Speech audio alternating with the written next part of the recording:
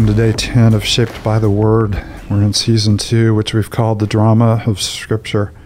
And we have just experienced, through the last few days as we've read about, God's judgment over the face of the earth by an act of decreation as the waters that he separated in order that we could have a place to know and love and serve him and experience his grace and goodness and live our lives in partnership with him, that the chaos enters back into the world through sin in a mighty act of judgment, but there is the grace of God delivering both creation in the creatures that he had made and the crown of his creation in Noah. So we come to a new start and a fresh start. It won't be a long-lived fresh start because we're still fallen creatures with an inclination to live for ourselves rather than live for the one that created us. But it is a breath of fresh air, and we see in it the hope of the future redemption that we have in Christ.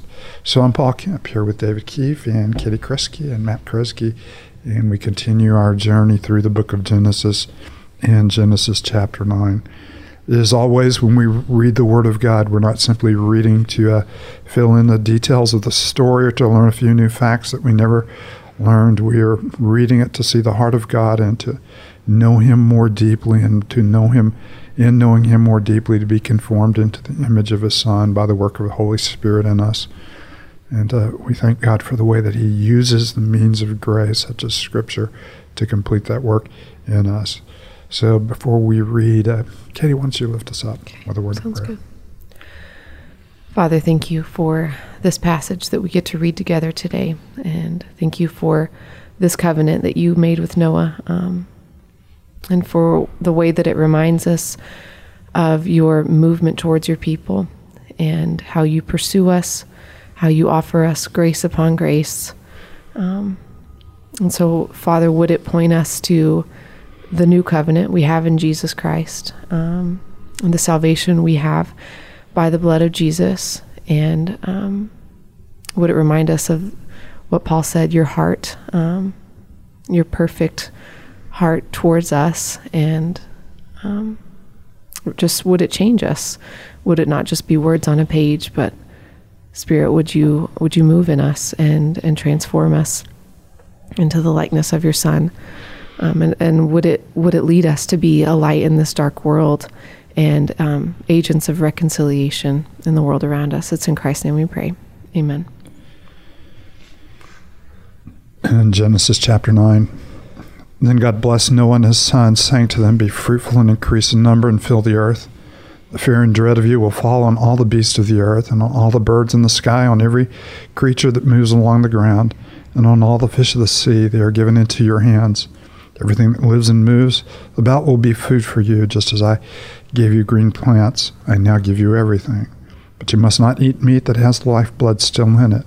And for your lifeblood I will surely demand an accounting. I will demand an accounting of every animal, and from each human being too I will demand an account for the life of another human being. Whoever sheds human blood, by humans shall their blood be shed, for in the image of God has God made all mankind. As for you, be fruitful and increase in number, multiply on the earth and increase upon it." Then God said to Noah and his sons with him, "I now establish my covenant with you and with your descendants after you, and with every living creature that was with you, the birds, the livestock, and all the wild animals, all those that came out of the ark with you, every living creature on earth. I establish my covenant with you. Never again will all life be destroyed by waters of a flood. Never again will there be a flood to destroy the earth." And God said, "This is a sign of the covenant I'm making between me and you and every living creature with you, the covenant for all generations to come. I've set my rainbow in the clouds, and it will be given as a sign of the covenant between me and the earth. Whenever I bring clouds over the earth and the rainbow appears in the clouds, I'll remember my covenant between me and you and all living creatures of every kind. Never again will the waters become a flood to destroy all life. Whenever the rainbow appears in the clouds, I will see it and remember the everlasting covenant between God and all the living creatures of every kind on the earth." So God said to Noah, "This is the sign of the covenant I've established between me and all the life on earth." The sons of Noah who came out of the ark were Shem, Ham, and Japheth. Ham was the father of Canaan. These were the 3 sons of Noah, and from them came the people who were scattered over the whole earth. Noah, a man of the soil, proceeded to plant a vineyard. When he drank some of its wine, he became drunk and lay uncovered inside his tent. Ham, the father of Canaan, saw his father naked and told his 2 brothers outside. But Shem and Japheth took a garment and laid it across their shoulders. Then they walked in backward and covered their father's naked body. Their faces were turned the other way so that they would not see their father naked. When Noah awoke from his wine and found out what his youngest son had done to him, he said, "Cursed be Canaan, the lowest of slaves will he be to his brothers." He also said, "Praise be to the Lord, the God of Shem. May Canaan be the slave of Shem. May God extend Japheth's territory. May Japheth live in the tents of Shem, and may Canaan be the slave of Japheth." After the flood, Noah lived 350 years. Noah lived a total of 950 years. And then he died. So we see the sun shining, the rainbow in the clouds, the birds are singing. You have a nice scene, but you also still have a fallen creature living in a fallen world, and hope does not rest in the abilities of man to follow the decrees of God. There must be a much greater hope that is developed. So no sooner do we have this moment of relief than we see the downward trajectory of man and of sin. And of course you have the strong contrast between the early creation where they were both naked, not ashamed, and then they tried to cover their own nakedness by fig leaves, and later God covered their nakedness for them. And so you see in them this a sense of lewdness and a sense of disrespect that takes place. It's much deeper than we might imagine. It looks to us to be a slight thing, but to God and in this moment it is a big thing. So as you read this passage, what are some of the things that stand out to you? And to start the twofold command again, we talked about this yesterday, but that creational command that God gives to Adam and Eve to be fruitful and multiply, again he does after he brings them through the water. God blessed Noah and his sons, saying to them, "Be fruitful and increase in number and fill the earth." And then verse 7, "As for you, be fruitful and increase in number, multiply on the earth and increase upon it."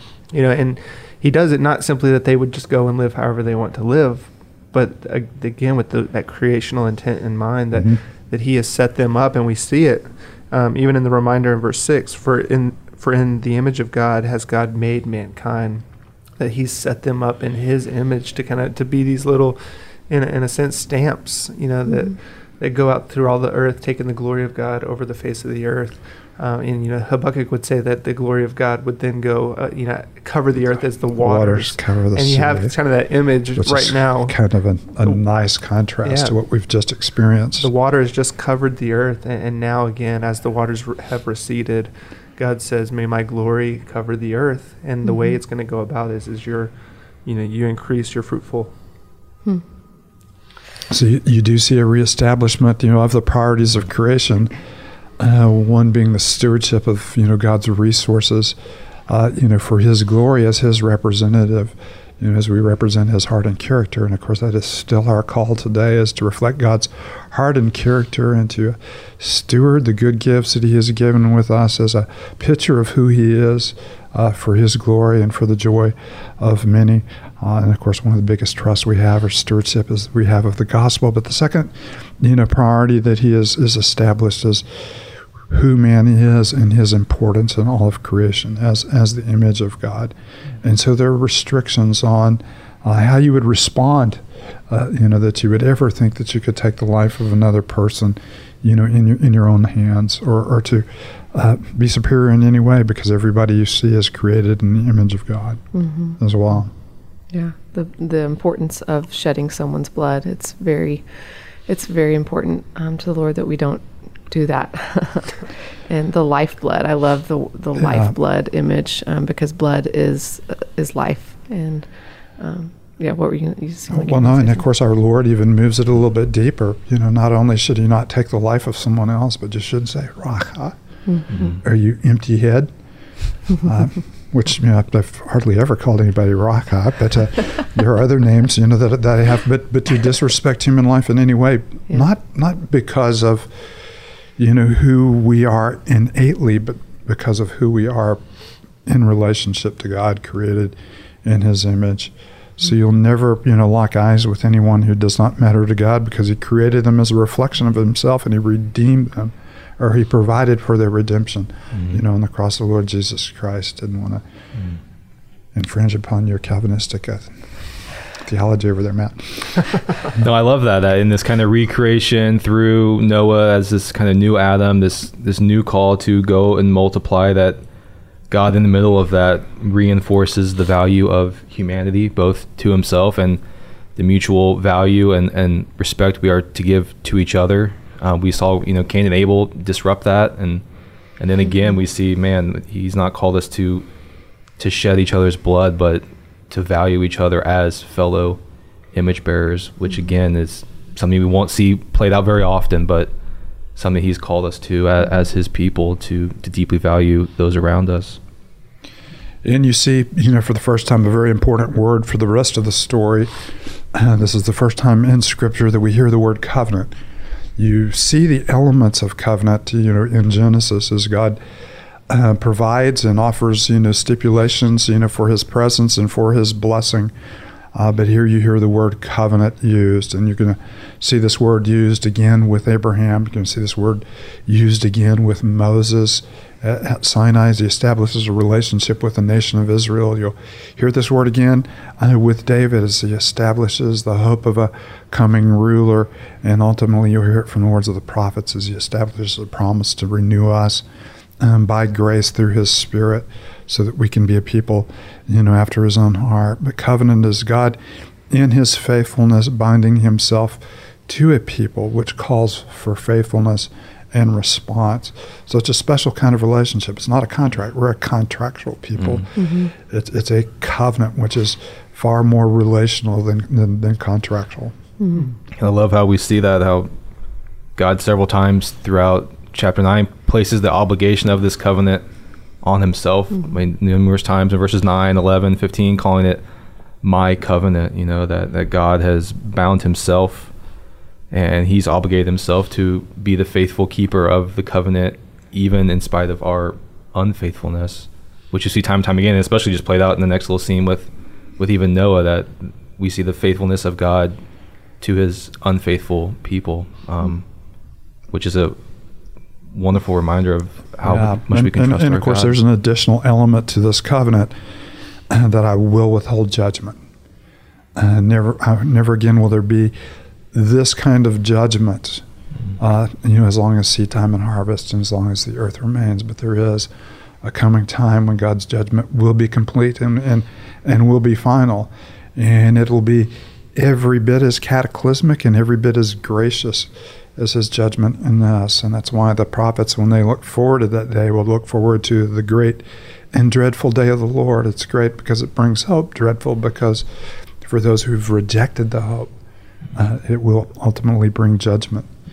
And then, of course, we do see that ugly scene, of the disrespect of their father's dignity, by him, who not only sees it and does nothing, to cover his father's shame, but exposes his father's shame. And you see the other two who, in deep respect, cover shame. And you kind of get that in Timothy a little bit, as Paul says, whoever loves covers a multitude of sin. That our goal is to cover shame, rather than to belittle and expose, and it's part of that as well. I was actually wondering about that. What did Ham? It's Ham, right? Ham do wrong? Like it's such a huge reaction from Noah, but then I think you just cleared it up for me that yes, instead of attempting to cover up his father's shame so that no one else could see it, he goes out and tells his brothers about it, and exposes him. And man, what a picture of our hearts towards other people. Like so often do we find ourselves wanting to share the juicy nature of some gossip, news, or slander. And of course it's a way of elevating ourselves. It's our self-righteousness, comparing ourselves to others, laughing at others, mocking others, belittling others, not realizing that our shame has been covered through an act of God, not through our own act of kind of cobbling together these little leaves So it is we're not sure everything is involved, but we do know the powerful symbols that are being involved, that sin brings shame, that calls for covering. And him, rather than covering, the sins of his father, exposed them. Yeah, then we see the picture of the gospel with the other two sons who lovingly come and graciously cover the shame, which is an absolute picture of Christ and what he's done for us in our sin, just like we see them doing for Noah and his. And you see a foreshadowing also of the people of Canaan, here, who will have, kind of a more lewd, gratuitous, lifestyle. And of course, God withholds judgment for years because the sin hadn't reached its fullness. But the people of Canaan will be a people who live in shame, rather, who live under God's provision in his covering as well. David, why don't you close us with a word of prayer? Yeah, let's pray. Oh, Father, thank you so much for your word. It is so enjoyable to read your word and to discuss your word and do it in community with one another. Thank you for that gift. And thank you so much for the beautiful reminders we see here of who you are and how you are a God who has obligated himself towards faithfulness, even when we're unfaithful. And thank you so much for the beauty of Christ and the gospel that covers our shame and offers us forgiveness and a new life in the middle of our sin. So thank you so much for your word. Thank you for the beauty of Christ seen all throughout your scriptures. We pray this in his wonderful name. Amen.